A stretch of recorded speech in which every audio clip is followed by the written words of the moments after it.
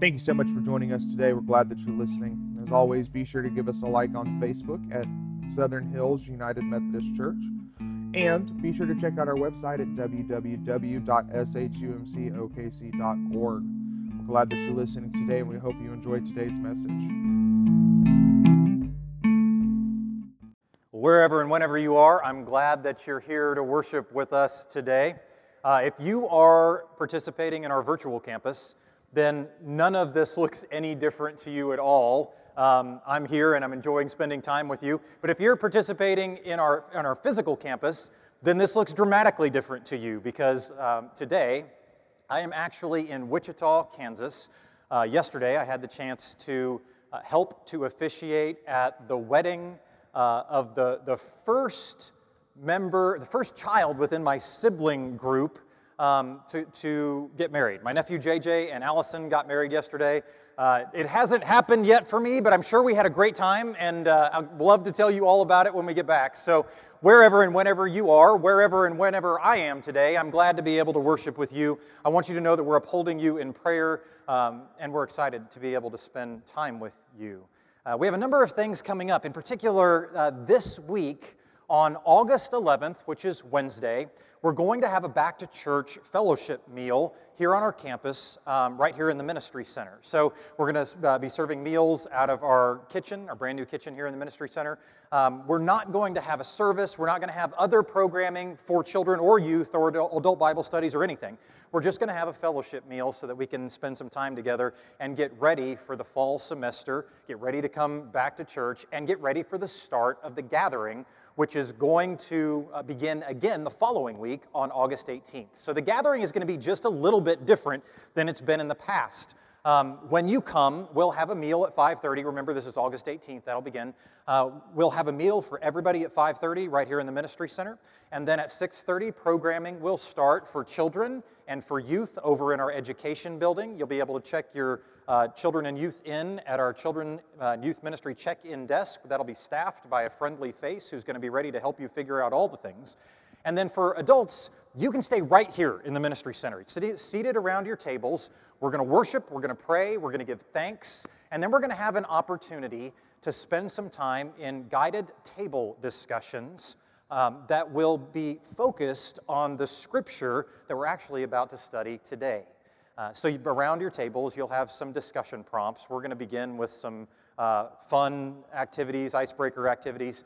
You'll have some discussion prompts that will help you to be kind of guided through some discussion about the scriptures together. So you're going to get to know the other people at your table. If you're the kind of person who likes to process things in dialogue and discussion, if you listen to the messages and you think to yourself, man, I'd love to be able to say this. And some of you do. Some of you come up after the service and talk to me, or you message me throughout the week, and I love that. If you're the kind of person who would love to be able to have a conversation about some of the things we're talking about, this is absolutely for you. If you've never done anything like this before, I hope you'll put it on your calendar, give it a shot, because it's becoming very popular. It's a great way to worship and study together. So, August 11th, fellowship meal right here in the Ministry Center. August 18th, we'll begin the gathering together. Programming will be available for the entire family. Today, we're working our way through Paul's letter to the church in Ephesus. As we do that, we have an opportunity to talk about something that I think answers a number of questions for us, because Paul's letter to the church in Ephesus is extremely practical. Last week, we had the chance to talk about some of the marks of spiritual maturity. When you are pursuing deep and mature relationship with God and Christ by the power of the Holy Spirit, a byproduct of the time that you spend together with God and the way that the love of Christ is both healing and transforming you from the inside out, are things like humility and patience and gentleness. That's what we learn from the scriptures in Paul's letter to the church in Ephesus that we studied last week. The marks of spiritual maturity are things like humility. Humility, again, is about who you are. Patience, which is about where you are. And gentleness, which is about how you are. This week, we're going to talk about some of the marks of spiritual immaturity, what causes that, and how we can move beyond it. Let's pray together. Spirit of the living God, fall fresh upon us. Spirit of the living God, fall fresh on us, melt us and mold us and fill us and use us. But Spirit of the living God, fall fresh upon us. Amen. I want to tell you a story today. I want to tell you a story that is commonly told in Sunday schools across the country, around the world, several times throughout the year. But if you're new to the faith, if you're new to Southern Hills, if you're new to Christianity and you're exploring that, we get a number of people who are doing that each week. I love it when you message me, so please keep doing that. I love it when you ask questions. Please keep doing that. Get a number of messages each week and have the opportunity to talk with people in person. Sometimes people tag me in things. I absolutely love that. So reach out to me with your questions. Message me. I really enjoy being able to have that interaction with you. If you are new to the faith, then you may not know some of these stories, so I want to share this one with you because it's a profound story about what it means to speak truth into the life of someone. So, Jesus is brought out to a place where some of the religious leaders of his time have caught a woman in the act of adultery. Now, in the ancient Jewish law, what we call the Old Covenant, in the ancient Jewish law, there are somewhere around 612 to 613 laws in the Old Covenant. The Old Testament in your Bible is better translated to Old Covenant. The New Testament is better translated to New Covenant. When you translate that out of the original Aramaic or the original Greek, you get New Covenant and Old Covenant. What does that mean? The Old Covenant is a story of the Old Covenant that God made with God's people, particularly Israel. The New Covenant, or the New Testament, is a story of the New Covenant that God made with all of creation through Jesus Christ, through the life and through the crucifixion and through the resurrection of Christ. So we have the story of the Old Covenant and the story of the New Covenant. In the Old Covenant, there are about 612, 613 laws, depending on how you work out a couple of them.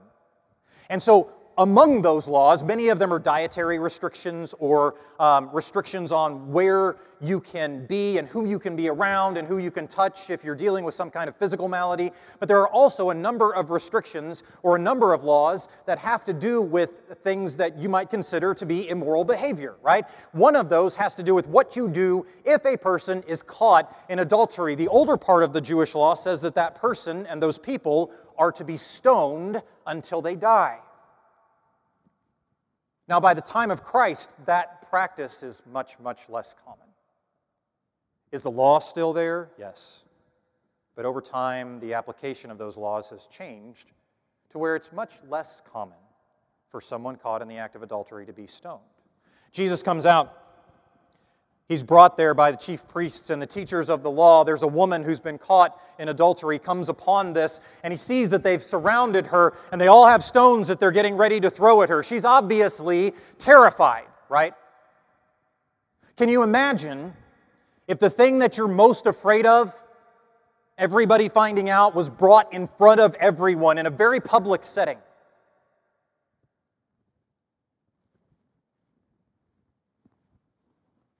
Can you imagine further if that thing that you're most afraid of everybody finding out was going to result in you being stoned very publicly?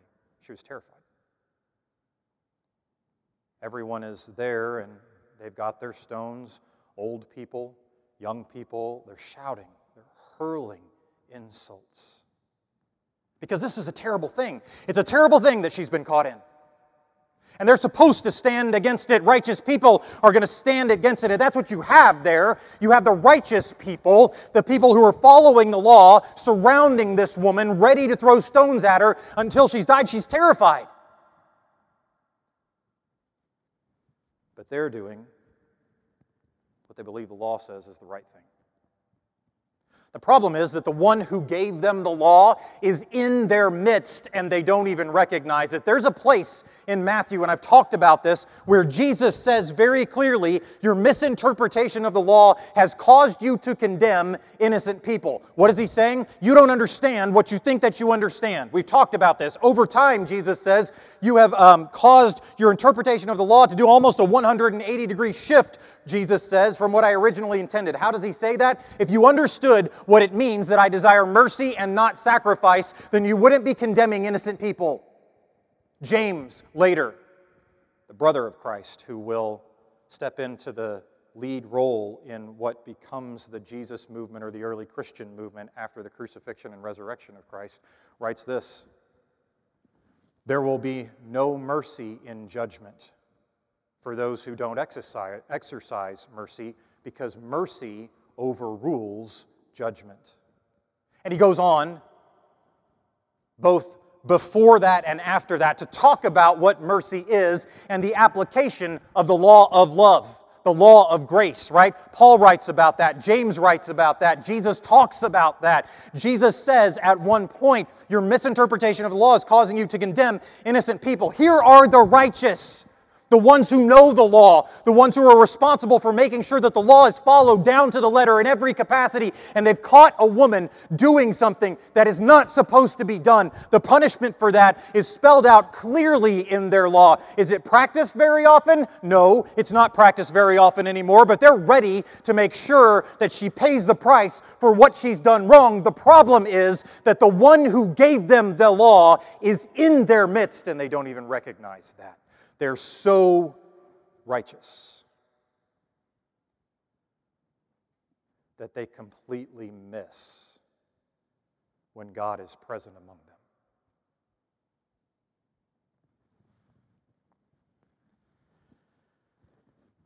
Jesus comes and, knowing what's going on, seeing what's going on, steps into the middle of it. Jesus, who is God incarnate. If you're new to the faith, we often refer to Jesus as the Son of God, but that's a difficult way to describe what our theology actually is. In Christianity, Christians believe doctrinally that Jesus is God, that God exists in three persons: God the Creator, God the Son, and God the Holy Spirit. Jesus is God the Son, but we believe that's one being, right? Jesus is God incarnate, self-limiting, fully human, fully God, here for a purpose. God is there and steps into the middle of the righteous punishment that's about to take place. But unlike what is probably supposed to be expected, Jesus doesn't step in to lead the punishment. The New Covenant clearly says the Old Covenant clearly says what's supposed to happen. Shouldn't the one who gave the rules in that covenant be the one who steps in to make sure that the punishment prescribed in the covenant is what is meted out? And instead, Jesus steps in between the punisher and the accused. Why? Because as Jesus will say in Matthew, those of you who claim righteousness have misinterpreted the law, and your misinterpretation has caused you to condemn the innocent. What does Jesus do? Stands in between the misinterpretation of the law and those who would wield it as a weapon or a source of control, or as a means by which to ensure that they can continue to maintain position and status quo. Jesus steps in between that and the one who has been caught and accused. He talks to the woman, finds out she's been accused of adultery, and while everybody is there, he bends down and he starts writing on the ground. Nobody knows what Jesus writes there. One of the great debates, one of the great theological debates of all time is what is it that Jesus writes on the ground? But Jesus writes something.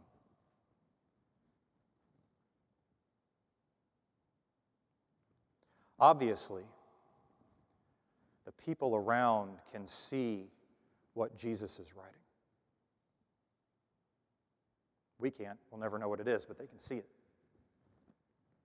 And as a result of what Jesus is writing, a couple of times, as a result of what Jesus is writing, those people, the righteous people who are going to make sure that the law is upheld, who are responsible for interpreting the law, whose hearts have grown bitter because they've been trying to bear a burden that is too heavy for their spirit to bear. they see what Jesus is writing. The scriptures say that one at a time, oldest first, they drop their stones and they walk away. Jesus looks at the woman and says, "Who is there to condemn you?" And she says, "No one, Lord. Everybody's walked away." I mean, she doesn't say that part, but "No one, Lord. Everybody is gone. Everybody's walked away." Then Jesus looks at her and says, "Well, then neither do I condemn you."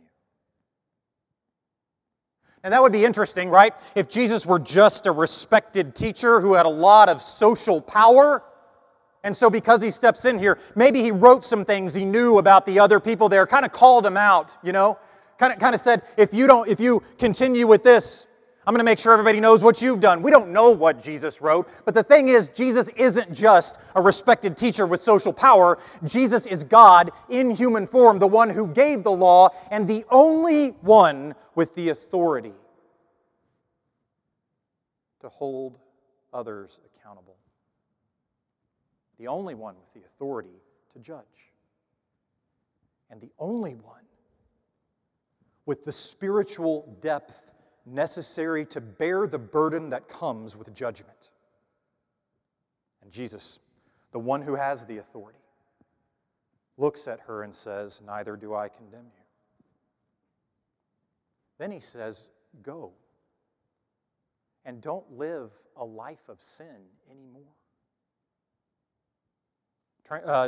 That's translated. What Jesus actually says is, "Go and repent."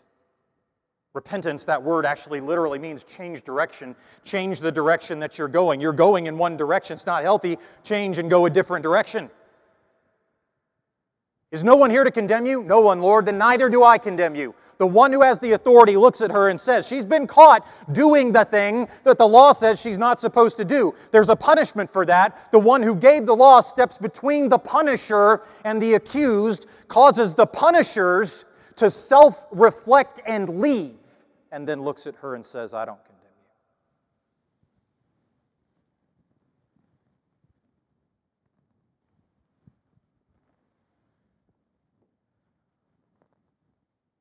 What does it mean to speak truth? What does it mean to tell the truth? This passage, what we're studying today, is a very particular part of the letter. Paul's going to write, after you've gotten rid of lying, a previous passage, each of you must tell the truth. Because we're parts of each other in the same body. Be angry without sinning. Don't let the sun set on your anger. You know what I think is interesting about that? Jesus does not say, don't let the sun set on your argument. Jesus says, don't let the sun set on your anger. Sometimes you need to let the sun set on your argument in order to be able to handle your anger appropriately. Don't provide an opportunity for the devil. Don't let any foul words come out of your mouth. Only say what's helpful when it's needed for the building up of the community so that it benefits those who hear what you say. Don't make the Holy Spirit of God unhappy. You were sealed by Him for the day of redemption. Listen to this. Put aside all bitterness, losing your temper, anger, shouting, and slander, along with every other evil. Instead, be kind, compassionate, and forgiving to each other in the same way that God forgave you in Christ. What does it mean to speak the truth? What does it mean to tell the truth? Jesus says, I am the way, and I am the truth, and I am the life. Jesus says that Jesus is the way. That's what the followers of Christ were originally called before we were called Christians, which was originally a bit of a derogatory term that others gave to us. We called ourselves followers of the way. Why? Because Jesus said, I am the way, and I am the truth, and I am the life. What does it mean to speak truth for one who is a follower of Christ? That means literally to speak Christ into the life of someone else.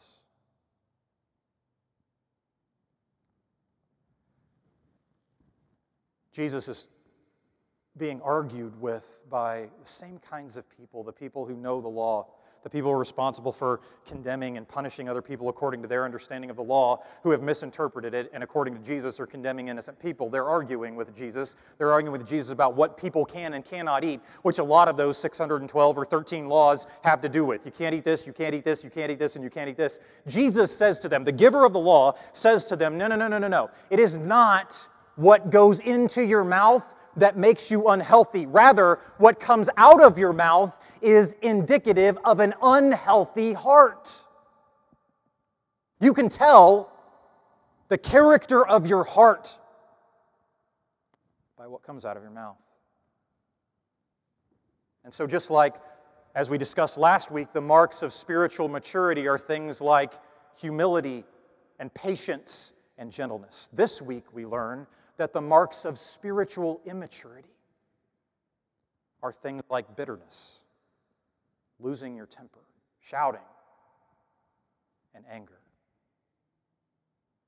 Just like, as we talked about last week, the marks of spiritual maturity being what happens when we pursue deep and meaningful and real relationship with God.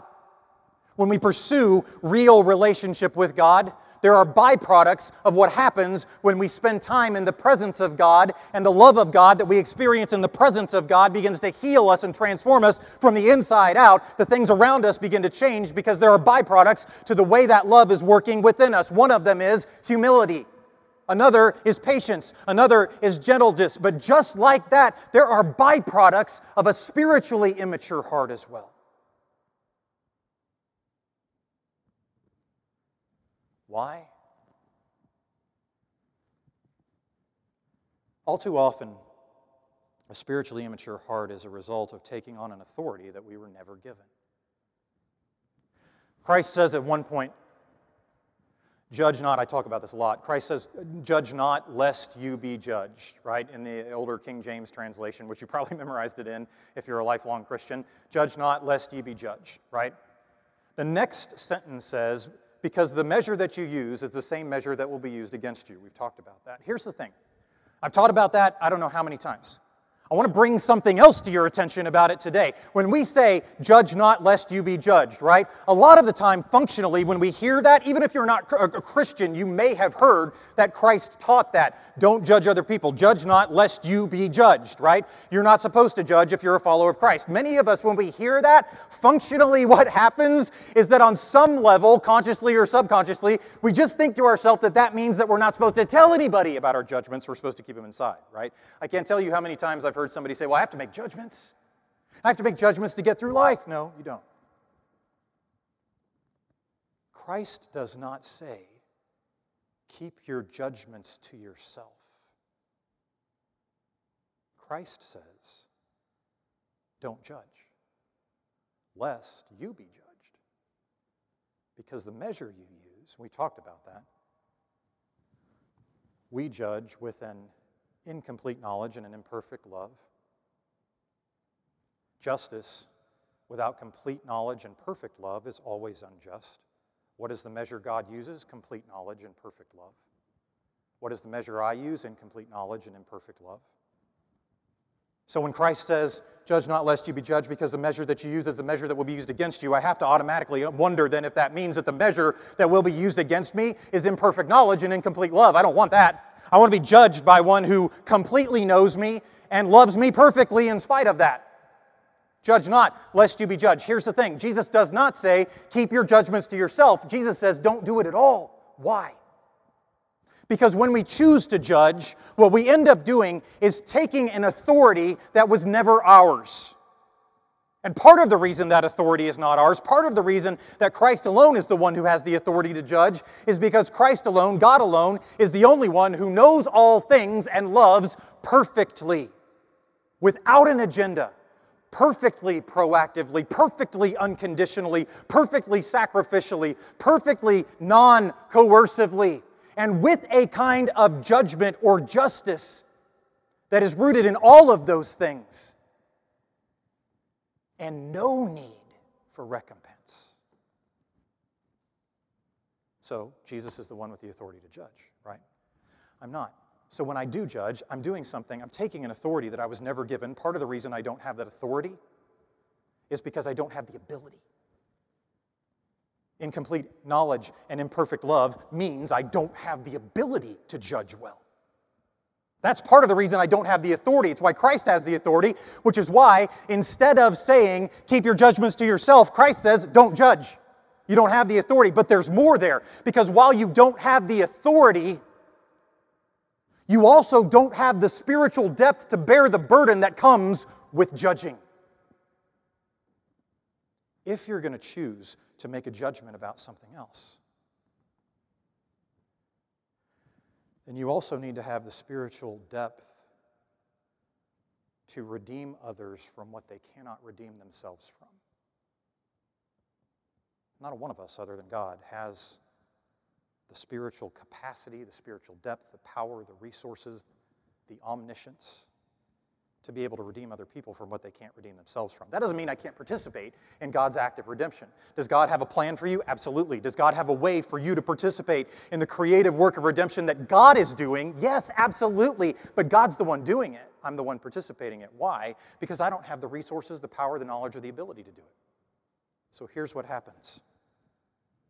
When I choose to judge, particularly with incomplete knowledge and imperfect love, and let's say that what I functionally hear when Christ says, judge not lest ye be judged, is keep my judgments to myself. What happens then is that those judgments stay inside of me and poison my heart. There's a bitterness that develops within my heart. And I spend time being angry and bitter because people are doing things that I don't agree with. Over time, that builds. It builds and it continues to poison my heart. It continues, the bitterness within my heart continues to grow until, much like a volcano, it has to come out somewhere. Often it will come out in a judgmental form of anger, the Scriptures say. Losing my temper, shouting. Why? Because I'm not designed to carry that burden. I don't have the spiritual depth to carry a burden that comes from judging other people and then keeping it to myself. When I keep it to myself, it just continues to circulate inside of me. I get more and more angry because people are doing things that I don't agree with, and I can't do anything about it. And so it builds, and finally it comes out some way, in some way, shape, or form. It's going to come out, particularly in your behavior or through your mouth. Which is why Christ says, it's not what goes into your mouth that makes you unhealthy. What comes out of your mouth is an indication of the character of your heart.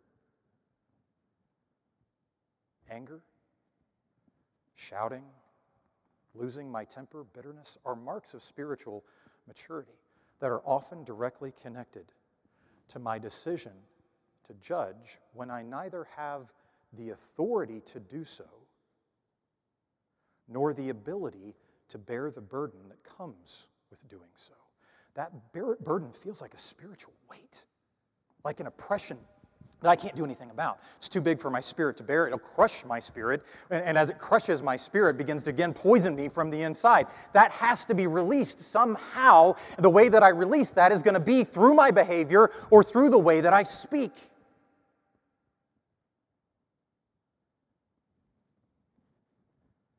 So the marks of spiritual immaturity, which is the opposite of spiritual maturity. Spiritual maturity, we talked about last week, is seeking deep and meaningful relationship with God. Spiritual immaturity is choosing to believe that within myself I have the ability to do the things that only God can do, like pass judgment. It's interesting to me that when Jesus bends down to write,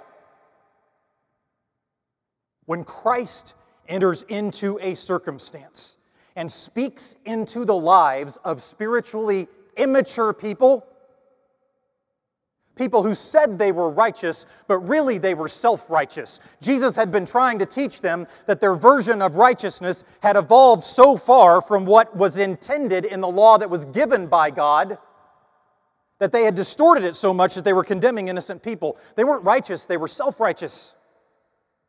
They believed they knew, apart from God. But yet when Christ speaks into the midst of that situation, when Christ speaks into the lives of spiritually immature people, they begin to do spiritually mature things.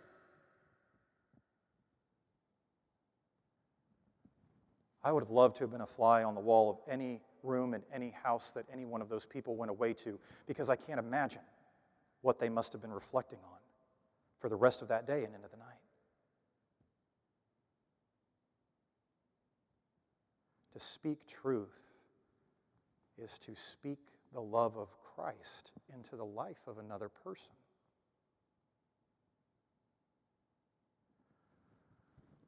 Where do I begin? Oftentimes, when I'm teaching, I'll spend a little time talking about where to begin.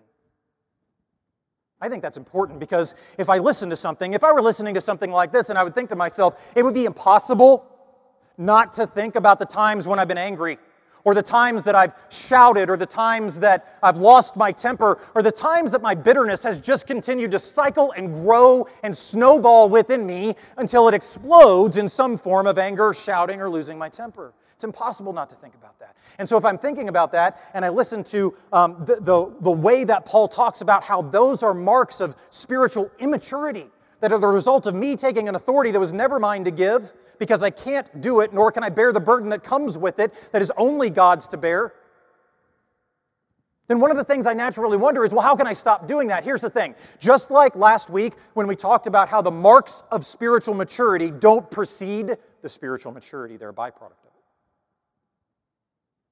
As you pursue relationship with God, those things will manifest in your life. Humility, patience, gentleness will start to happen because you're pursuing relationship with God. By the same token, if you try to just stop being angry, to just stop being bitter, you're going to struggle. Because those are byproducts of another issue.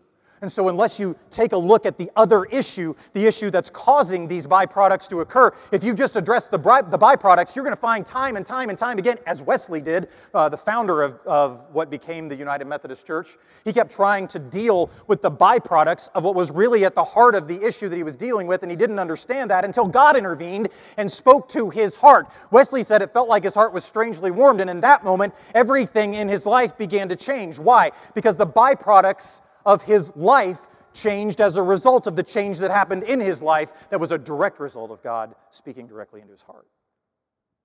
If you try to stop being angry or bitter, you're going to be frustrated with that. So what do? If those are the byproducts of spiritual immaturity, where are some places to begin? I'm going to tell you that pursuing spiritual maturity is a great place to begin. Often I'll say things like this. If you don't know where to begin, pursuing spiritual maturity, begin here. Go home to the place where you pray and spend time with God. You've heard me say this, and if you don't have a place where you pray, find a place to pray. Pray there, and you'll start discovering that the more you pray there, the more you start to pray in other places as well, and then there will be more places where you pray than there are places where you don't pray. How many times have you heard me say that? And you're thinking to yourself, Pastor, I don't have that much time in my life. I don't have that much time to pray. We'll talk about that in a minute. One of the other things that I say is if you don't know where to begin, start here.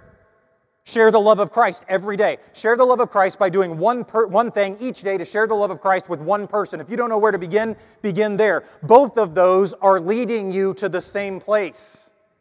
Both of those are going to help you to pursue spiritual maturity because they're going to help you to pursue relationship with God. In one sense, you're spending time with God. In another, you're listening and following the nudge of God to share the love of Christ that you're experiencing with other people by doing one thing each day to share the love of Christ with one person. But Pastor, I don't have time to do this. I don't have time. I don't know how many times I've heard people say, I don't have time to pray. If I prayed that much, I never get anything else done. Well, your prayer life is going to evolve so that it's much more like just spending time with a being that's real than lifting up petitions to a God that you're not entirely certain is. That being what it is, let me offer this. How much more time might you have for something like that if you spent less time being angry at people for doing things that you don't think are right? What would happen? What would your life look like? How would you spend your time if you weren't spending time being angry or bitter because people are doing things you don't agree with? How much time are you really spending doing that? That's worth going to that place where you pray and sitting down together with God and thinking about that. How much extra time would you have if you weren't spending time being angry and letting that anger and bitterness snowball inside of you because people are doing things that you don't agree with or don't like? What would you spend that time doing? How would it affect your relationships? What would you spend your time doing if you spent less time being upset that your children or your grandchildren or your great-grandchildren or your parents or your grandparents or your great-grandparents were doing things that you didn't agree with? How much more time would you have if you spent less time being angry that your spouse or your partner or your significant other was doing things that you didn't agree with? Oh, but Pastor, I have to spend time thinking about people doing things that I don't agree with. I have to set healthy boundaries. You're absolutely right, but that boundary is not a healthy one. Spending too much time thinking about all of the things that you're angry with other people for doing because you don't think that they're right is not a healthy boundary. What could you do if that much time were freed up? Would you have more time to pray? Would you have more time to pay attention to the nudge of the Holy Spirit saying, hey, do this thing, to share love with one person? Let me offer another thing. If you don't know where to start, begin here. Follow the example that was given you in Christ. If you don't know where to begin, start here. Follow the example that was given you in Christ. You've been forgiven by Christ, so you can forgive other people. You've been loved by Christ, so choose to love other people. You've experienced, Christ has shown you mercy, so show mercy to other people. James says that. Jesus says that. Mercy overrules judgment. Scripturally, the biggest problem that Satan has in the story of the fall of Satan from heaven is that God is showing mercy and Satan wants to see punishment. Look up that story and read all about it. Mercy overrules judgment. God has shown you mercy. Show other people mercy. God has been patient with you, so you can be patient with other people. You know, the church tried to explain this back in the late 90s and early 2000s, making it easy to understand that when you follow the example of Christ, the other parts of your life tend to come into focus and into alignment. When you follow the example of Christ, to use the language that we're using today, the byproducts of a life that seeks to follow the example of Christ as you're getting to know God in Christ by the power of the Holy Spirit is a life in which the byproducts of that life begin to change. And instead of the things we're talking about today, anger, bitterness, shouting, losing your temper, you see different byproducts: humility, gentleness, patience, maybe the fruits of the Spirit. So in the 90s and early 2000s, the church tried to make this, the Christian movement around the world tried to make this easier to understand. And they said, you know what, just think to yourself, what would Jesus do? You remember that? That became a WWJD, which became bracelets, and then later a hashtag. And then we all started making fun of it because it was so overused. What would Jesus do? What would Jesus do? The thing is, that was a great way to think about how to live into the example of Christ. In this moment, what would Jesus do? Well, Pastor, you keep telling me that I'm not Jesus. Yes, that's absolutely true. You are not the one who is here to make sure that the world and creation are redeemed. But in Christ, we are given an example to follow. What would Jesus do? Well, I was forgiven. I can forgive. What would Jesus do? I was loved. I could love. I was shown mercy. I could show mercy. God has been immeasurably patient with me. I could be a little patient with other people, even if they're not either where I think I am or where I think they should be.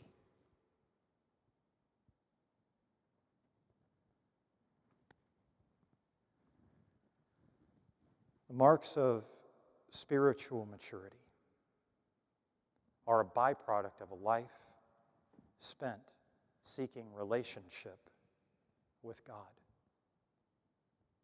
Relationship with a God that's living, a God that's real, a God who very much wants to know you and spend time with you, a God with whom navigating the complexities of life is so much more rewarding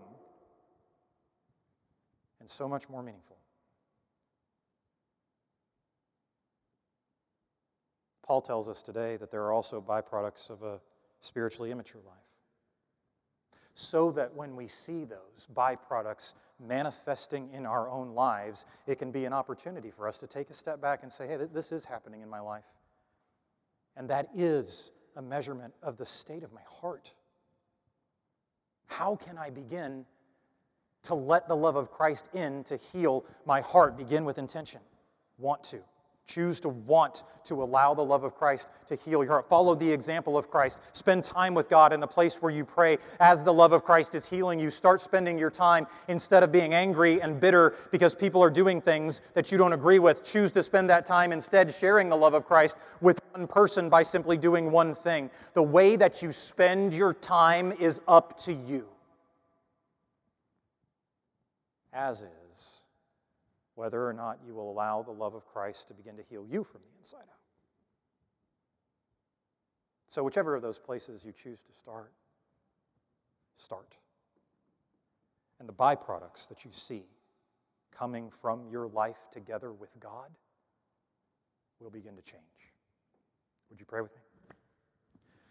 God, we're grateful for the way in which you heal us from the inside out, the way in which your love, which is ever present, is a love that is proactively seeking to draw us into relationship with you, to heal us from the inside out, and to remind us that it's possible. It's possible for us to be healed. It's possible for us to be whole. It's possible for us to know you, and in knowing you, to be transformed because of what your healing presence is doing within us. And as we're being transformed, to watch as the byproducts of a healing and transformed life begin to change not only us, but the world around us and affect our relationships, to begin to realize that there are ways that we can spend our time that result in far more positive things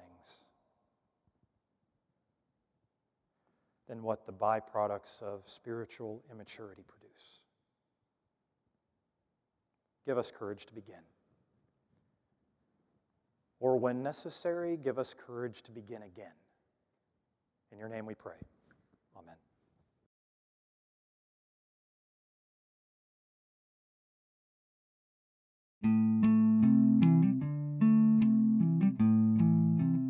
We hope that you enjoyed today's message. As always, tune in next week. Thank you.